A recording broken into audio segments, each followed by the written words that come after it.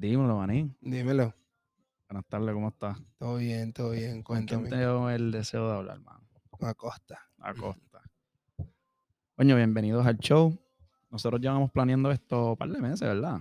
Sí, yo creo que antes de diciembre y todo. ¿Verdad? Sí, yo creo que sí. Yo le decía, mira, vamos para allá, que sí, que se yo. Ah, dale, sí, me apunto. Después yo le decía, mira, no puedo, mano. Yo soy real, yo te lo digo. Sí, Te lo sí, es digo. verdad. No, pero está bien. Siempre me dijiste, mira, no puedo esto, pero ya por fin se dio, ya por fin estamos aquí. Le daba una excusa buena, ¿entiendes? Te pregunto, papi, aquí yo soy un poquito diferente en mi podcast de los restos que puedas haber escuchado. A mí me gusta hablar más personal.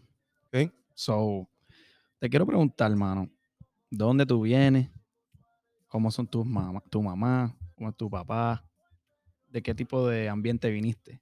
Te quiero llevar para atrás, a los 90, Ok, a ver qué tal. ok. Yo nací en Caracas, Venezuela. Mi papá biológico actualmente todavía está en Venezuela. Okay. Tengo 7 años sin verlo a él. Él se separó de mi mamá cuando yo tenía como alrededor de 2, 3 años. Y después conoció a mi padrastro, Luis, que también es mi papá, este, alrededor cuando yo tenía como 3, 4 años, más o menos. Fue bastante, digamos, rápida la transición que recuerde. Teniendo yo 2, 3, 4 años, no es que recuerde mucho. Después de eso, bueno, hasta el sol de hoy, nació mi hermanita con mi padrastro y después mi hermano. Y bueno, y todavía están mi mamá y mi papá So, ahora vives aquí en Orlando. aquí en Orlando. En el 2013 me vine para Orlando. 13, eso lleva ya aproximadamente 8 años. Casi 8 años. Ahorita en julio cumplo 8 años. Cabrón. Sí, bastante, ha pasado bastante rápido. Coño, y yo realmente tuve esa misma situación. Yo siempre digo que, ¿sabes? Nací en Puerto Rico porque tú sabes, mi gente aquí me empiezan a decir, tú no eres puertorriqueño. Pero yo nací en Connecticut, Ok. ¿verdad?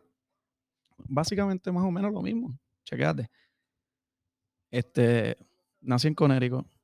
Mi papá biológico se va para la cárcel. Ok. Me quedo con mi mamá. Mi mamá a los 8 años me dice, nos vamos a Puerto Rico. Me voy deprimido, que sí que sé yo. Ok. Llego, Navidad nueva. Completamente, me imagino, sí. Entonces, como que diablo, qué raro, ¿entiendes? Lloraba, que sí que sé yo, como un bobo.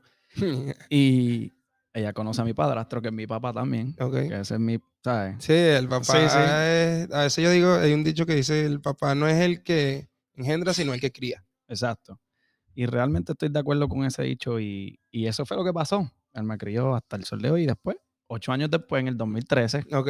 nos, Wow, qué conciencia. nos mudamos para acá Ujú. y ellos tienen 2 hijos también. Wow. Hermana. Fíjate, como dice usted, mira para allá. Pero, ¿sabes? Aprendí, anyways, ¿cómo fue tu transición, esa crianza? O sea, de Venezuela para acá y después. Fíjate, yo llegué aquí con 14 años, sí, 14, casi 15. Yo estudié en inglés en Venezuela, pues mis papás, o sea, lo planearon, menos mal. Estudié inglés en Venezuela alrededor de 2 años, como desde los 12 hasta los 14. Y después de ahí, al llegar aquí a las 2 semanas lo agarré bien, bien rápido. Sí, porque los amigos lo hablan y todo Sí, eso. entonces los amigos lo hablan. Entonces poquito a poco fue agarrando los primeros 6 meses, yo diría el primer año, terrible. Nice. No sales, no conoces a nadie, o sea, Ajá. estás conociendo personas, pero no tienes amigos. Él es el outsider. Sí, el nuevo, el literal. Cuando yo llegué en el 2013, nadie hablaba español como habla ahorita la gente. Claro. Entonces, o sea, tú ibas por McDonald's y nadie hablaba español. Tú ibas para un Publix y nadie hablaba español. Sí. O sea, era completamente Yo diferente. creo que el Publix sigue igual, pero... Sí, bueno, pero No, ese es otro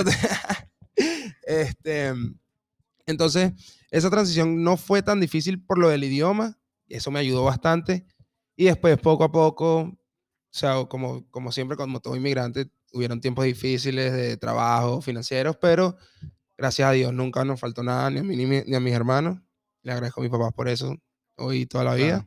Claro. Y empecé a trabajar a los 15.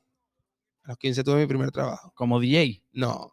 Lo de DJ a mí me gustaba desde Venezuela. O sea, te hablo desde teniendo 8 o 9 años.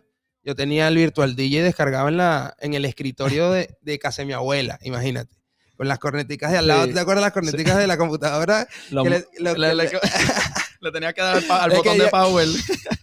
Ajá, esos mismos. Ok. Con eso y ahí con el teclado, o sea, nada que ver. Ajá. No, o sea, no, nunca, estaba pequeño, nunca le puse tanta seriedad, pero, o sea, me gustaba. Sí. Y yo podía pasar 5 o 6 horas viendo videos de música y por eso sé tanto de música también. Y, o sea, no nada más reggaetón, todo Sí, tipo, sí. todo tipo. Y ahí en el programa. Fue como que Sí, encontraste tu... sí, me gustaba desde chiquito.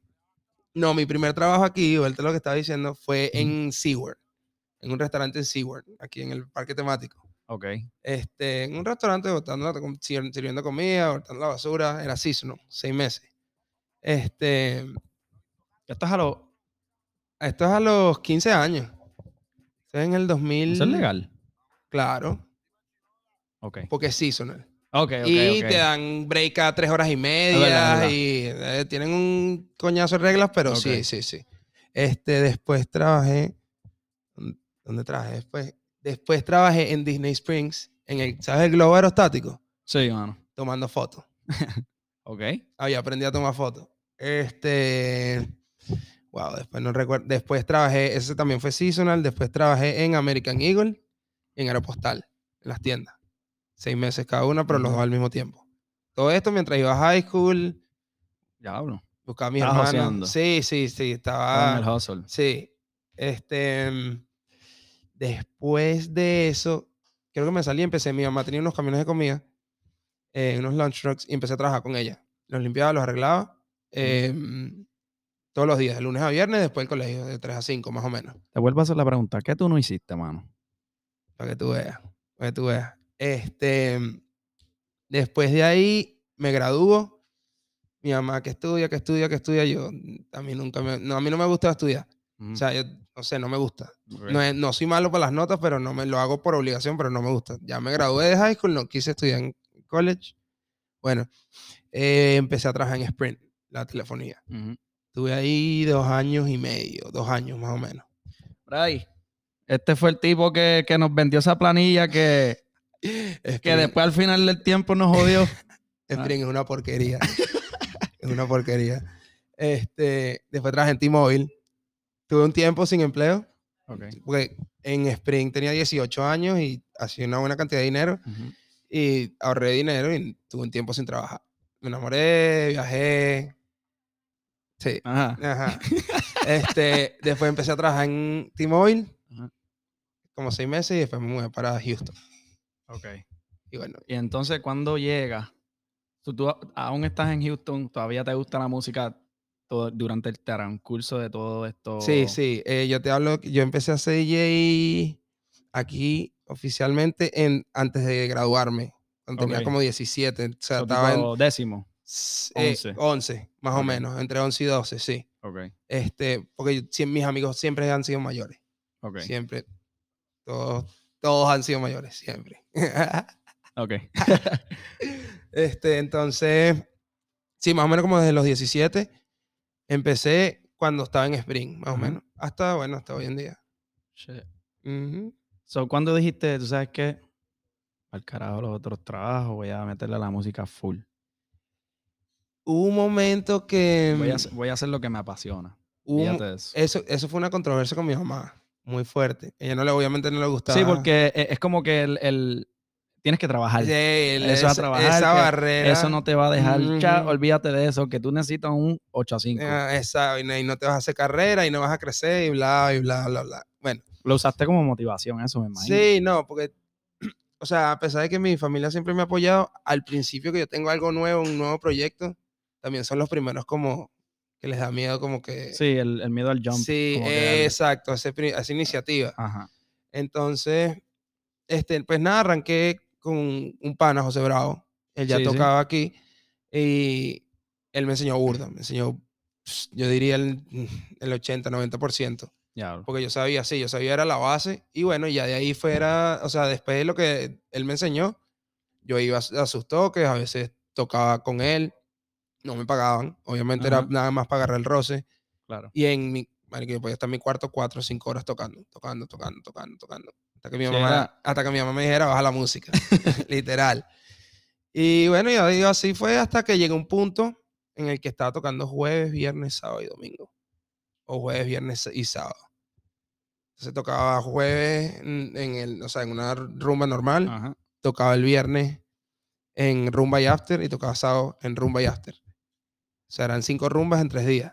So, llegaste... Sí, estaba generando dinero, O sea, estaba haciendo lo tienes que me decir, gustaba. no digas cantidad. No digas cantidad. No, tranquilo. Pero hay algo, o sea, una buena cantidad para sustentar tus Claro, biles. Y claro. unos biles de alguien de 18 años también.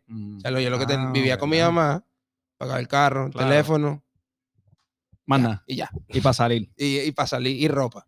Exacto. Pues yo sí era bien estúpido. Me compraba ropa todos los viernes. Pero bueno, ese es Coño. otro tema. Sí. So, entonces, hasta ahí llegaste. Entonces, estás aquí ahora en eso, en Orlando. Ahora te expandiste. Me dijiste ahorita que ibas para Gainesville el Sí, jueves. el a tocar. jueves voy para Gainesville por primera vez, fíjate. Ok. Vamos a ver qué ¿Por tal. primera vez? Sí, primera vez que voy para Shit. Gainesville. He tocado en Miami, he tocado en Houston, he tocado en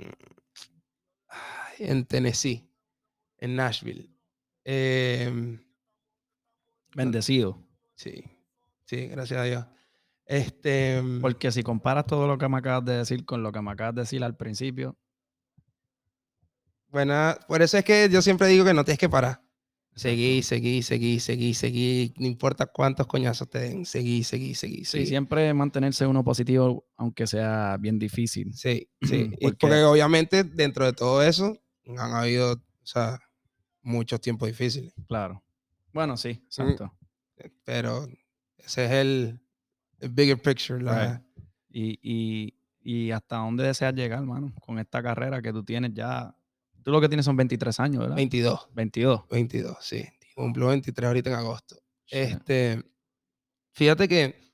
Porque tú eres joven, pero sé que la mayoría de los DJs cuando empiezan son jóvenes, porque si, ¿sabes? Yo cuando escuchaba música de un DJ como tal, pues escuchaba mucho Skrillex, que fue uno de los primeros, pero eso fue como más dubstep. Ok, sí, pero eso no, era pero metiéndole... Sí, no, y para esa todo el mundo se influenció. O sea, como empieza un DJ es por Exacto, house. Exacto. Por house, porque el primero es lo más fácil de tocar y segundo o sea, es la mayoría de las rumbas es eso, un festival. Por ejemplo, aquí en Estados Unidos, cualquier rumba de house. Claro. ¿Me entiendes? Es lo que más suena. Y te digo que el otro, que fue el caballo, David Guetta. Claro. Y so, lo que te quiero decir es que aún eres joven. Esa gente, boom, fue bien rápido, ¿entiendes? So, do you see yourself like close or? I wouldn't say close. But you never know. Porque claro, pero the sky's the limit. Pero lo que te quiero decir es que el único que sabe el trabajo que tú has pasado eres tú. Claro. La gente dirá, diablo, mira, este tipo, mano, no para de tocar de jueves a viernes, sábado, mano, ya estamos a domingo, lunes, ya sabes lo. Tipo, sigue. Pero la gente no sabe la hora antes de tú a llegar a ese momento, hiciste, o sea, desde los 15. No, y fíjate, había una época, cuando yo estaba en Spring, yo tenía reunión todos los viernes a las 8 de la mañana. Y yo tocaba los jueves en Coquino y de 10 a 2. Y después de las 2 hasta las 5 tocaba en Buca, en el after. Right. Y tenía la reunión a las 8 de la mañana. Llegaba a mi casa como a las 5:30, 6. No dormía porque si dormía no me levantaba. Me bañaba, comía y me iba por la reunión de una vez. Y a veces o sea, la reunión era de 8 a 10. Era seguido. Sí, y de 10 hasta las 8 de la noche o hasta las 5 de la tarde, igual, a veces. Sí, hasta las 9 de la noche. Que ese es el punto, que nadie sabe todas esas horas que tú le dedicaste a lo que tú amabas antes de cometer full. ¿Entiendes? Pero fíjate que ahorita me quiero enfocar no tanto en mí, sino más en producción, más en... ¿Cómo producir la música? Pero no solo producir la música, sino ser manager de un cantante, ser DJ de un cantante, incluso llegar a crear mi propia disquera en cierto punto. Entiendo. Pero como te digo, menos enfocarme, o sea, menos un de Guetta, como decías tú, menos como que todos los focos en mí, más como ayudar a otros a artistas. y a tus mismos panas, Exactamente, sí. ¿entiendes? Para que todo el mundo se beneficie de lo que... Ujú. De lo que uno está haciendo, sí. Exacto. Ujú. Ok. Eso está deep. Sí, Bien deep. bastante, pero eso no lo había comentado, pero se vino el tema y sí, eso es algo que se viene. Yo literalmente llegué el 2013, me dijeron, ¿sabes? Si no consigues este carro de aquí, no sé lo que vas a hacer. Pum. Empezó a trabajar, Ujú. sacó el primer carro, le decían el Lego. Al carro le decían el Lego. Ok. Se le salía lo del wiper, lo de las Nah, puertas, todo. todo. Llego, pam, pam, pam. Lo arreglo, papi. Voy a YouPool and Pay. Ok. Empiezo a sacar piezas, Ok, poner piezas. claro, quien no ha ido para allá. Ajá. Lo mandé para México. Ajá. Quedó como nuevo. como vino en Boca Vieja. Cabrón. Ay, coño de su madre. Ajá. Entonces, ¿qué pasa? Ese carro se biela. No, pues te jodiendo. Nada. So, normal, sigo cambiando de trabajo. Uno va como que, o sea, madurando, Poquito a experiencia, pum, poco. pum. Se convierte en eso. Otras cosas. Tienes esto, tienes otro. El punto no es ese, que pasé por tantos trabajos y aún hasta el sol de hoy sé lo que quiero hacer, pero todavía no lo he logrado. Pero Está ahí, estoy exacto. ahí, Con estoy tal ahí. y no se quite Estoy clear, ese estoy norte. clear. Exactamente. Estoy Con tal y no clear. se quite ese norte, ese es el punto. Exacto. A lo que iba, que me acordé de algo de mi primer carro. Mi primer carro, a mí, Dice que si no se lo dice ahora, sí, se me olvida. así mismo, si no te lo digo ahorita se me olvida. Fue un Toyota Eco, se llamaba. Imagínate. Y ya. ¿Tú sabes cuál es ese? ¡Hacho! Nosotros tenemos eso en Puerto Rico Bueno, como... pero eso me lo regaló mi mamá. Era... Los Eco. sí, era como un Yaris chiquitico, ajá. Literal, ¿tú te acuerdas del carro? Bueno, ese carro era una locura. Era chiquitico, pero ese era un carro payaso, entre que caben 100. Sí, que claro, porque tú le quitabas el piso y dale con los pies a los picapiedras. Dale, sí, dale. ese carro estaba... Y bueno, y era era manual. Y ya. Era manual. Y el aire cuando hacía... Eso era cuando la época en Summer, cuando se pone en 98, el aire no enfriaba. Nada más si era por debajo de 85, enfriaba en 4. Pero si no, no enfriaba el aire acondicionado. ¿Enfriaba cómo? El aire. ¿Que enfriaba cómo? Sí, o sea, si la temperatura fuera, está haciendo mucho...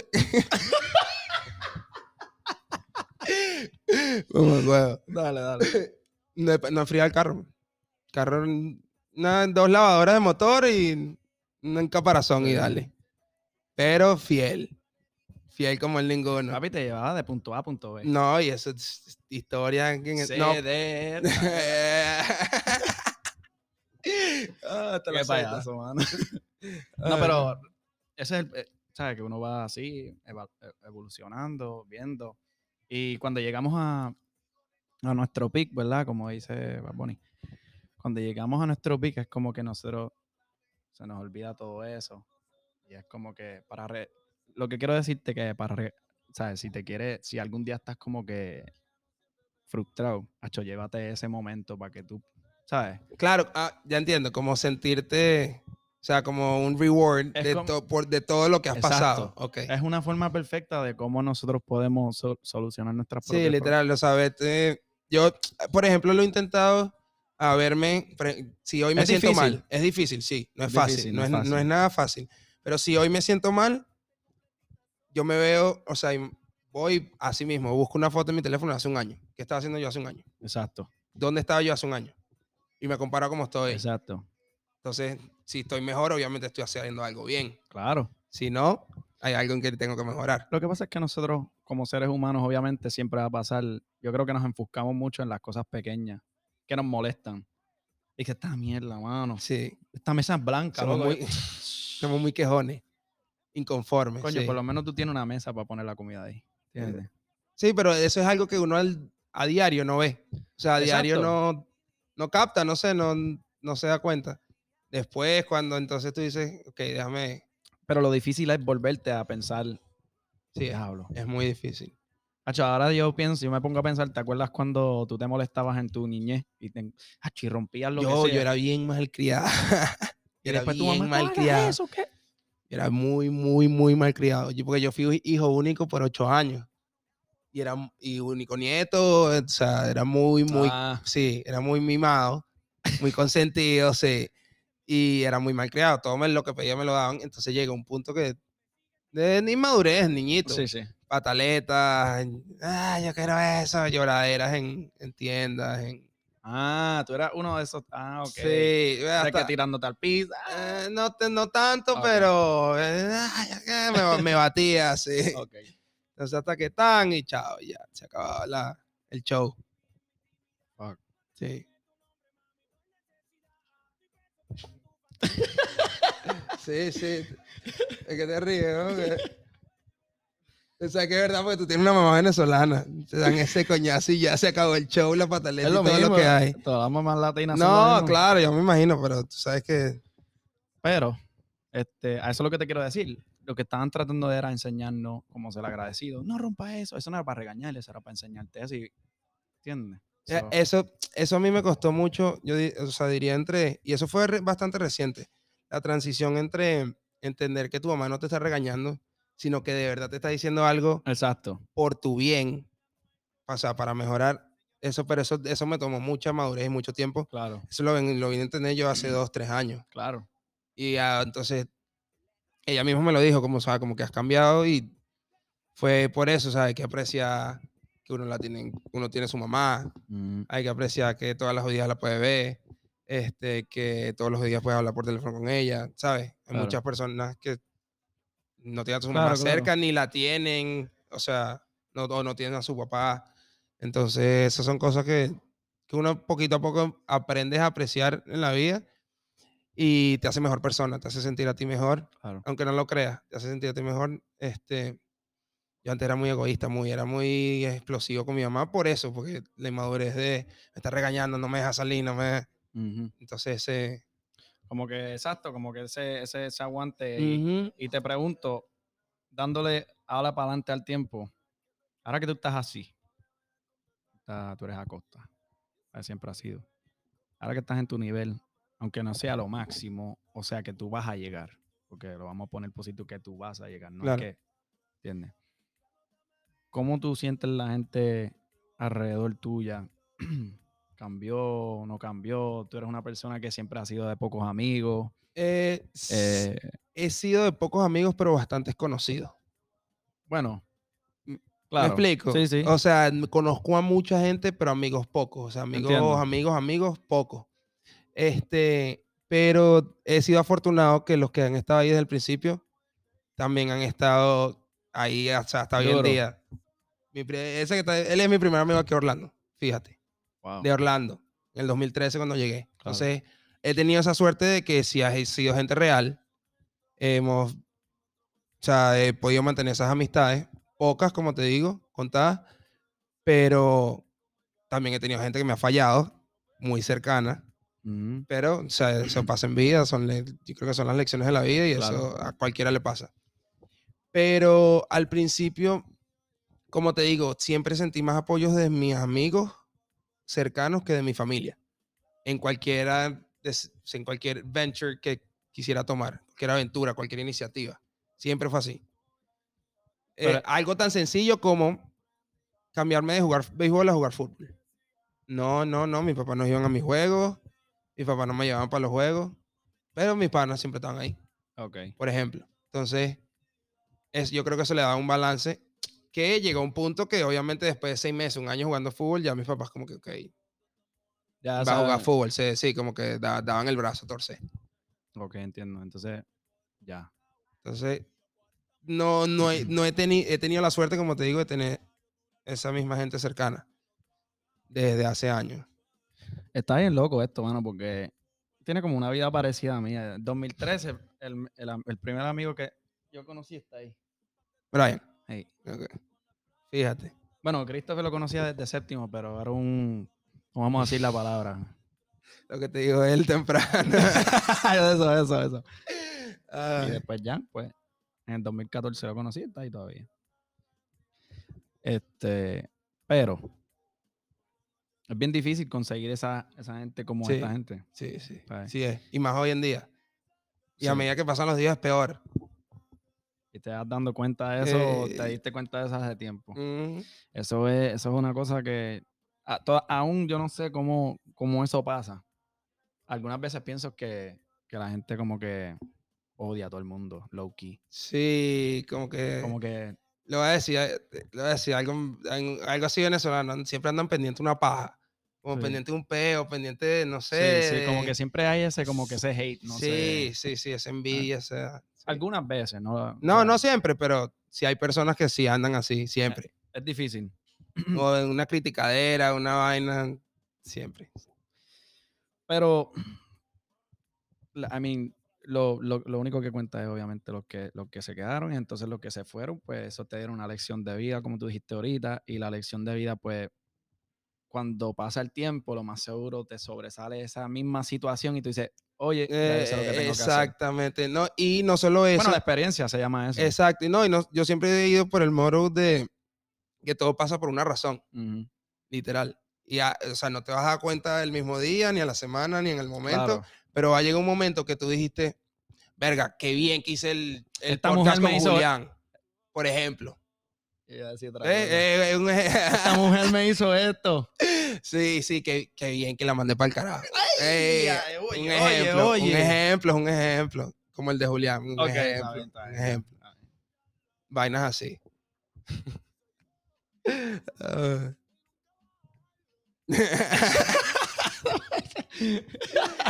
Oye, oye, oye. Es que eso en tus dedos. Dale para atrás. Dale para atrás. No, mano. Ay, El aire está prendido.